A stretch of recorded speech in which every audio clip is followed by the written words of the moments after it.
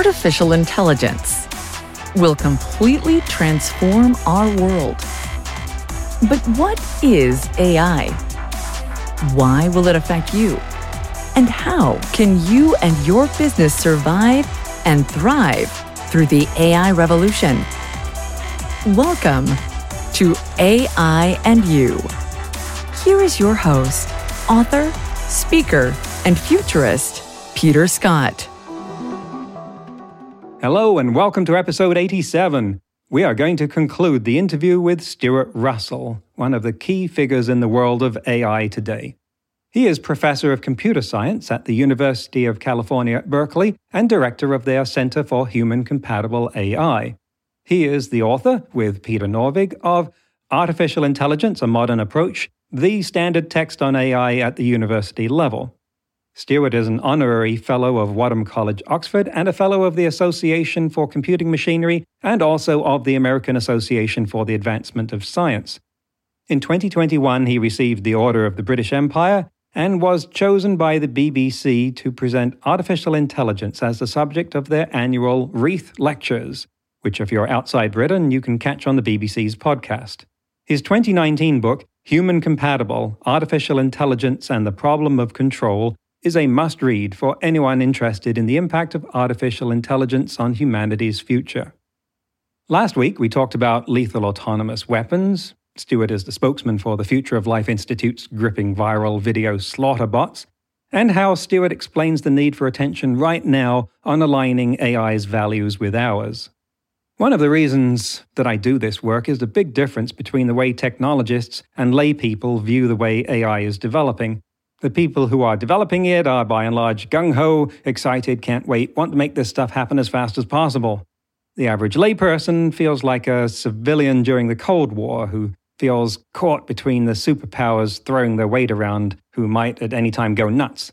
It's like being in the backseat of a car being driven at breakneck speed along the freeway by someone who's chugging a Red Bull while texting a friend and turning around to say to you, "Hey, isn't this great? I have no idea where we're going, but it sure is fun, isn't it?" So I try to help out the folk in the back seat, which is all of us in a way, understand what AI is and where it's going. And when I talk to technologists, I remind them of what it's like for everyone else and ask them to make their work relatable.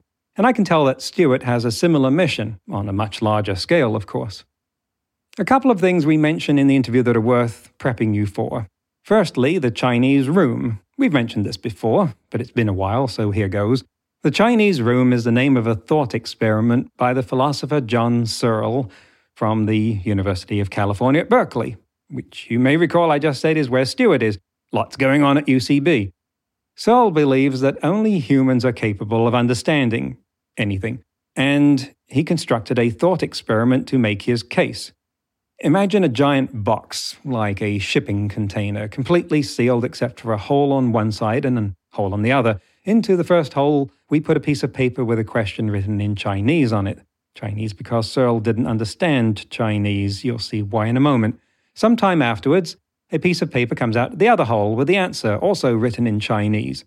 Searle's question is, does the box understand Chinese? And then he goes on to say that the box is hollow. It contains a room, inside of which is a man and a book. The man, like Searle, does not understand Chinese at all, but the book contains instructions that tell him what to do with the pieces of paper that come in through the input hole. Like, if you see a mark with this pattern, then go to this page of the book and execute instruction number 17. If it's followed by a mark like this, go to this page. Write a mark that looks like this on the output paper, and so on for many, many instructions.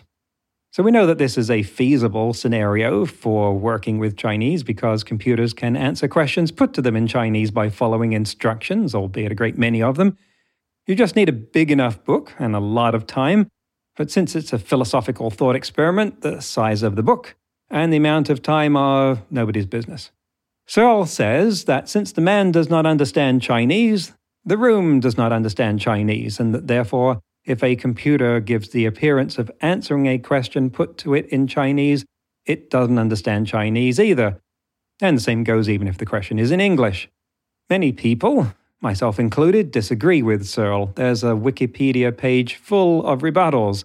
Now, we're not adjudicating the Chinese room in this interview, but I bring it up in the context of a question about Alan Turing's empirical approach to thinking, which is that by constructing the Turing test, which he called the imitation game, to answer the question of whether a computer was thinking like a human, he declared it was only necessary to look at external signs, not to look inside the room, as it were. And so I was thinking, at what point do we actually take that on board with respect to computers and consider only external signs and stop acknowledging that we actually can look inside the room with the programs? As we rejoin the interview, Stuart was just talking about how in science fiction, AI has the trope of being a big calculator until one day it spontaneously becomes conscious, which he has said elsewhere is an attribute of AI that is an unknown distance away, but isn't necessary in order for AI to be an existential risk. Here we go. And you use the word conscious, and you've said that that's far enough away in machine intelligence that it's not something that we need to look at now. And so much of the risks and benefits can arise from artificial general intelligence that doesn't need to be conscious. So I actually feel like getting into this field has decreased my IQ, because beforehand I knew what words like consciousness, intelligence, and understanding meant, and now I don't. It's not a promising trajectory. We talk about artificial general intelligence as though it's one thing and as though we know what that means, and human level intelligence as well. But I think that we will likely find there are a great many gradations to that. Do we lack a vocabulary or a science of describing what artificial general intelligence would manifest as? Yes, I think we do. And I think when it matters, it's not accurate to talk about human level intelligence. But mostly it doesn't matter at this point, right? What really matters actually is what my colleague Andrew Critch calls transformative intelligence, which means systems that are capable of bringing about transformative change in the world, which could be, for the worse. And certainly when people write about machine IQ increasing or machine IQ exceeding human IQ, this is all nonsense. The construct of IQ is basically an approximation that says roughly, very roughly, our various intellectual faculties are correlated. Our ability to understand complex language, our ability to make complex plans about the future, our ability to discover regularities in our experience and extrapolate them, those tend to be highly correlated. And so experts who work in that field of psychology often talk about, they call it the G factor, which is sort of this general propensity, but they certainly acknowledge that people have different intellectual faculties in different degrees. And the other end of that is the multiple intelligences theory that basically says, you could be a genius at understanding complex language and an idiot at detecting regularities and extrapolating them into the future. So I think the empirical evidence, I'm not going to say where it falls on that spectrum, but for AI systems, they are far beyond the multiple intelligence end of the spectrum, right? So Google, for example, has this massively superhuman memory, right? I mean, it's got 80 million books and hundreds of billions of web pages and trillions of hours of video, and it remembers all, and you can retrieve it and so on. But it can't plan its way out of a paper bag. Just doesn't have a reasoning capability at all. And you can't make a human being like that, right? Because similarly, AlphaGo is amazing at planning move sequences on Go boards, and AlphaZero can also do chess, and Shogi and DQN can play all these Atari video games, but none of those systems can understand a word of any language, and they can't remember anything, and they can't reason. So all they can do is plan, right? So the concept of intelligence for machines is completely different. The notion of general purpose intelligence is valid in the sense that if you look at AlphaZero and its capabilities, it only generalizes across a certain range of problems. For example, it doesn't work for games like bridge and poker, where you can't see the cards that the other person has, right? You have to perfect knowledge. You have to be able to see the pieces on the board. Otherwise, the algorithm just doesn't work. So if you can relax that requirement, then all of a sudden you go from a narrow range of games that you can play to a much wider range of games. But you still need to know the rules, right? What if you don't know the rules? Well, that requires yet more different kinds of algorithms and system designs. And if you can relax that assumption, then now you're getting somewhat close to something that's kind of like general purpose intelligence. But there's more of those broadenings have to happen.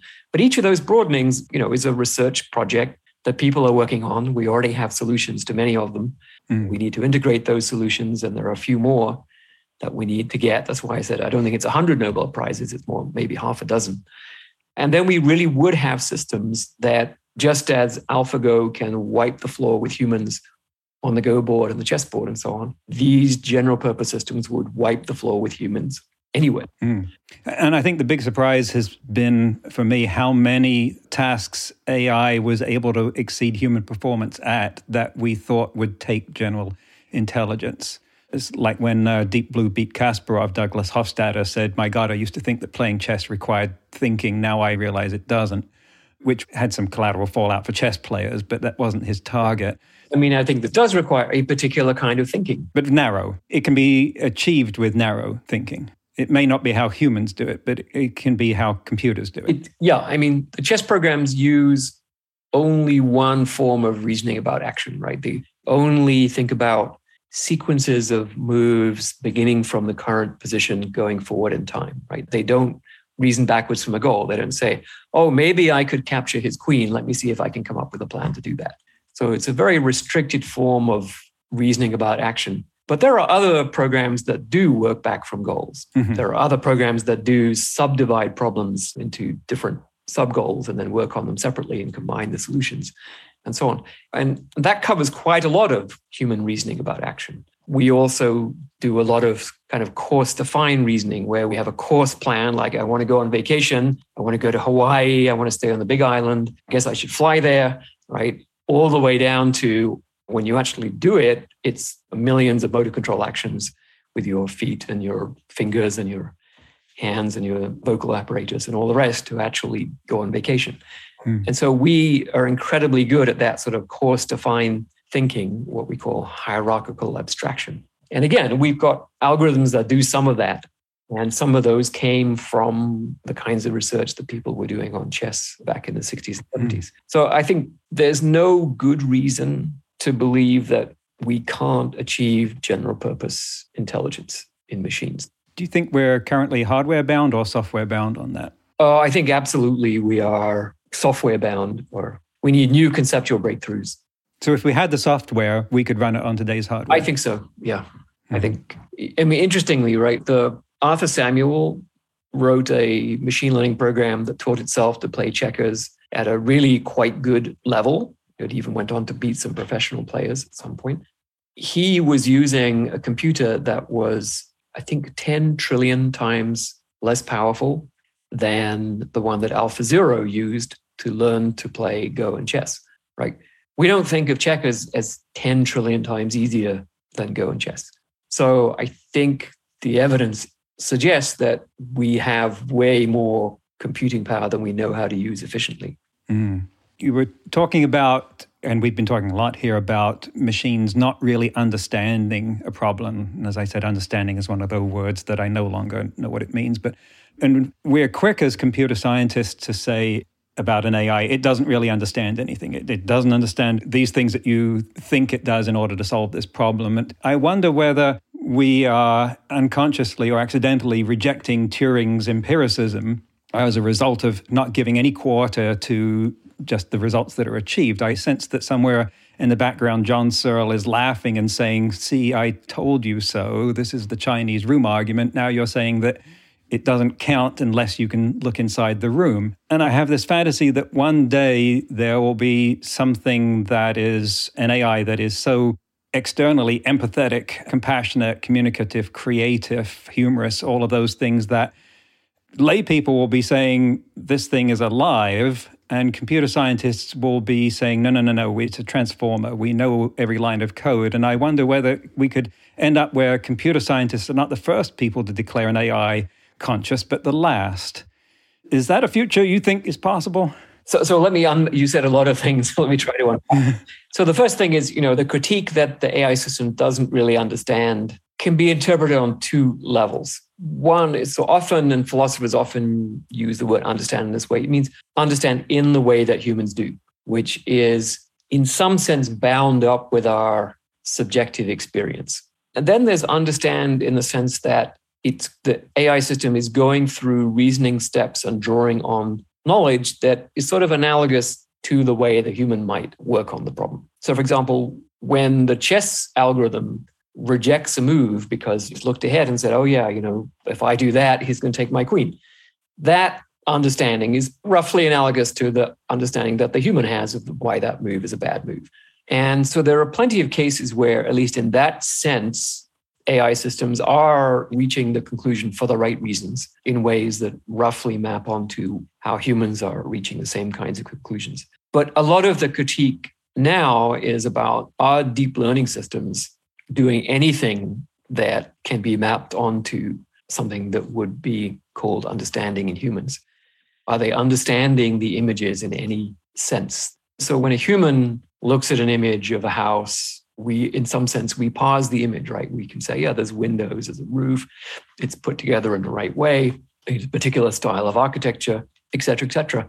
And so we can recognize it as a house by that process. But what we're finding with some of these deep learning systems is that, they recognize the breed of dog by looking at the color of the carpet. And clearly in that case, you would say, it doesn't really understand what Norfolk Terrier means because it's not even looking at the damn dog. And the state of the art in actually diagnosing what deep learning systems are doing is pretty weak. And there's an interesting theory going around developed by Adi Shamir, who's the S in RSA security. And his proposal is essentially that deep learning systems are really acting as lookup tables, that effectively they're just storing all the training examples. And around each training example, there's sort of a little ball of other images that are sufficiently similar that it would recognize it as being the same thing. And in between, it's no man's land, and it's anyone's guess what it's going to say. And I don't know if this is fully verified, but it does a good job of predicting some of the weird phenomena with what we call adversarial examples, where you can take a photograph of a school bus and you can change a few dozen pixels of a 1,000,000 pixel image, and it still looks exactly like the same school bus. And now the algorithm is confident that it's an ostrich. And those kinds of examples are clearly humans are not susceptible to them. And so this is pretty clear evidence that the deep learning systems are not understanding the images in the way that humans are understanding the image in a robust way in terms of understanding the components and their spatial organization and coherence and so on. So if that's true, if deep learning systems really are sort of glorified lookup tables on steroids, that has a lot of implications. One is we're never going to get to general purpose intelligence by scaling up deep learning systems, right? And in some sense, we're making the same mistake that we did in the 50s and 60s, where we said, oh, look, we can find a two-move plan to solve this problem. So it's just a question of scaling up, right? And then we'll have human intelligence. At that time, we didn't understand the theory of computational complexity, which says that a lot of problems simply cannot be solved by scaling up the amount of computational power. NP complete. Yeah, the NP completeness. But fairly soon after NP completeness was invented, late 60s, early 70s, and fairly soon after that, AI sort of got to grips with it and understood the implications. But I think we're making the same mistake with data. We're saying, oh, look, we can learn this concept from only 1,000,000 examples. So if we just scale up the data, we'll be able to learn everything. And I just think the universe will never contain enough data for that to be the case. Coming back to your point about Turing's empiricism, he actually, in one of his lesser known papers, he actually says it actually does matter what's going on inside. Because if a system passed the Turing test using a lookup table, then you'd have to imagine that one's conclusions about the consciousness of the system would be different. Feels like a cop-out, like you could make a longer test and that would defeat any lookup table. Yeah, so he's saying as a thought experiment, right? Would we say passing the Turing test implies consciousness? And he says, well, clearly it matters. And if we found out that it was actually just using a lookup table, that would change our conclusions about whether the machine was conscious. Or at least whatever consciousness was occurring would be of a very different nature than if it was doing something much more human-like inside. That sounds exactly like Searle's book Inside the Room. Well, no, I think it's the other way round, right? What Turing is saying is if the operation of a machine producing intelligent behavior does generate consciousness, right? If there is subjective experience happening, surely you'd have to accept that the nature of that experience is going to be different in the two cases, whether it's a lookup table or some very sophisticated process of reasoning and similarity judgments and so on and so forth, right? Because otherwise, you're saying that the subjective experience is completely non-physical. In other words, it doesn't matter at all what physical processes are occurring. It's the same subjective experience. Well, I think nobody believes that. It's fascinating. I'm aware that we're running out of time. I'm sure you can tell that I would love to talk about this for days on end. It's one of the limitations of humans that we usually can't. Do you see any technology on the horizon, any approaches that are outside of the box of current deep learning methods that could lead to breakthroughs in this area? Yes, I think all the technologies that we developed before deep learning, they're already out there. For example, Google's knowledge graph, which is billions of facts, is answering about a third of all the questions asked on the internet, right? So arguably that technology has had more economic impact, has more economic value than all the deep learning systems put together.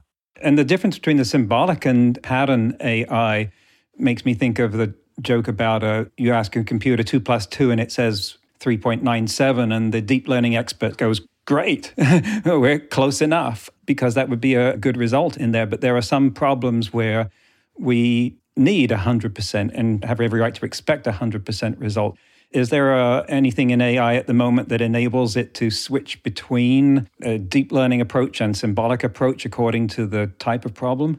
I think there are the beginnings of some kind of integration of deep learning with a technology called probabilistic programming, which is a symbolic technology based on probability theory and either universal Turing machines or first-order logic. And the key advantage of probabilistic programs, well, there's several actually. One is that it's based on a rigorous semantic theory. So we can analyze the semantics of each piece of the program separately, and then we know when we compose them what the result is going to be.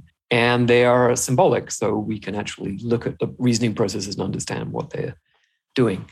But there are clearly some processes that it doesn't make sense to try to do them symbolically. So if I ask you to differentiate between cat and cut as sounds, the symbolic process wouldn't get you very far, right? There's a flavor in the vowel, and that seems to be a very sort of continuous thing. In fact, there is pretty much a continuum in vowel space in different languages. I'm going to give wrong answer with different accents, yeah. So the natural thing seems to be that up to certain levels of the perceptual hierarchy, deep learning would be the kind of thing that would be happening. And then as you go further up, you start to get into places where symbolic reasoning makes more sense. And that would be my bet for how we'll get to general purpose intelligence. Well, and that sounds like a good place to look for a conclusion here. What would you like to draw people's attention to in what you have done recently and what you will be doing shortly? If people are interested in the general question of how we handle superhuman intelligence, then the book Human Compatible is one place to start. Max Tegmark's book, Life 3.0, is another one, and Nick Bostrom's Superintelligence. So they all offer different perspectives with different degrees of optimism. And I think the Reith lectures, if you want something a bit less dense, the Reith lectures are available on the BBC website. And those cover both the superintelligence question and autonomous weapons, and something we haven't talked about, which is the future of work and the human role in the world when we have general purpose AI systems. Indeed, we have only so much time, and you got into the economy and the impacts on that as well. So I recommend those lectures to people. To have people not come away from that feeling it was a, quote, absolutely terrifying dystopian vision of the obliteration of the human race, what context do you want people to listen to them from, and assuming they're not Guardian reporters? I'm wondering if the Guardian reporter just listened to the first lecture, and I did leave it hanging at the end of the first lecture. But the fourth lecture is, okay, can we do something different? Can we do AI in a different way that doesn't leave us vulnerable to this existential risk from super intelligent AI systems, and humans losing control, which is what Alan Turing predicted. And I think if you listen to the first lecture, you should definitely listen to the fourth lecture right after that. Right. And you had a very good and, to my ears, novel take on solving the value alignment problem there, which I encourage people to listen to. Thank you very much for coming on the show. Right. Thank you, Peter. That's the end of the interview. I like how Stuart leverages his considerable academic prowess and platform in AI into exhorting calls for action that can and should be taken today. By the way, you may notice that my fantasy of the empathetic AI that everyone except computer scientists think is conscious is also what David Brin brought up a couple of weeks ago. I continue to think that this is a likely scenario not too far away. When Stuart talked about AI recognizing the breed of dog by the color of the carpet, by the way, he was referring to a thorny problem of image recognition that it often trains on things that have nothing to do with the subject in the image or what we would think the subject is. Like if you're looking for sheep, many pictures of landscapes will come up as being of sheep, even when there are no animals there at all, because the model was trained on so many pictures of sheep in landscapes, since that's where sheep are usually found, that it's decided that the landscape is actually a part of what it's recognizing. It's very hard to get AI to tell us what parts of an image it has incorporated into its recognition model. There are other examples, like cancerous tissues being recognized by rulers because all the cancerous cell tissues in the training set had rulers next to them. You've got to be careful with this stuff. And when Stuart mentioned the G factor of intelligence, you might want to listen to my guest, Christoph Kovacs, the supervisory psychologist of International Mensa, discussing that way back in episodes 10 and 11. Speaking of episodes, we are now at well over 50,000 downloads, by the way. In fact, it'll probably be 60,000 by the time you hear this. Thank you, thank you, thank you. The league table of listenership, by the way, runs USA, UK, Canada, Australia, India for the top 5. But there is an impressive long tail of about 80 other countries listening after that. Please, please, please share about this show, write 5-star reviews, tell people about us, because that's where they're going to hear about us, not from the expensive advertising campaign that we're not running, because it's expensive. So that's the periodic reminder there. I have to say that I'm not in agreement with the idea that if AI is a lookup table, it can't be conscious. It seems like a slippery slope argument, because next you're saying that a Markov chain can't be conscious, and pretty soon neither can an artificial neural network because you know every line of code and where the data came from. It seems to me on my more judgmental days that some people are operating pretty much like large lookup tables themselves, if you think about how predictable some people can be. Does it make a difference how big the lookup table is if it's like the book in Searle's room? Isn't the argument for consciousness as an emergent phenomenon basically saying that it happens if you connect enough neurons together, that it's a property of large scale? Anyway, that's where I am at on that. And by the way, Alexa's way of doing calculations pretty much parallels my quip about 2 + 2 = 3.97 in machine learning.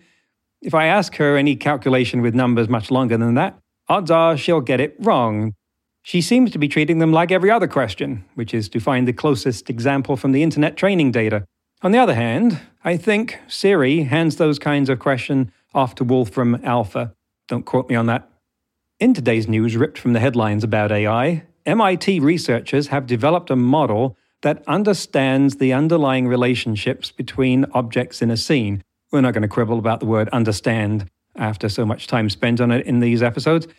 Co-lead author Yi-Lun Du said that we don't think of, say, a table as having an object on it at certain XYZ coordinates. We think of it more like a wood table to the left of a blue stool, a red couch to the right of a blue stool.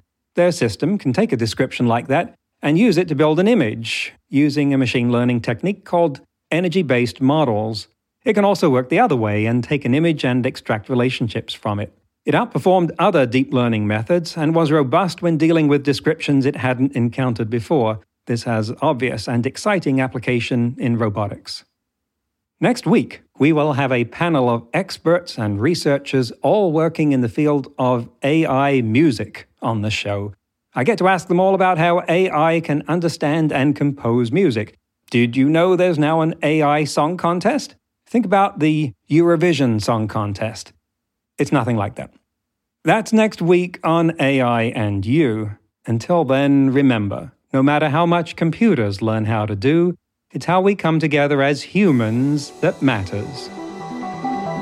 That's all for this episode of AI and You. Please leave a rating and comment and share with your friends. Get the book Crisis of Control and see more videos and articles at aiandyou.net. That's aiandyou.net, where you can also send us your questions. Thank you for listening.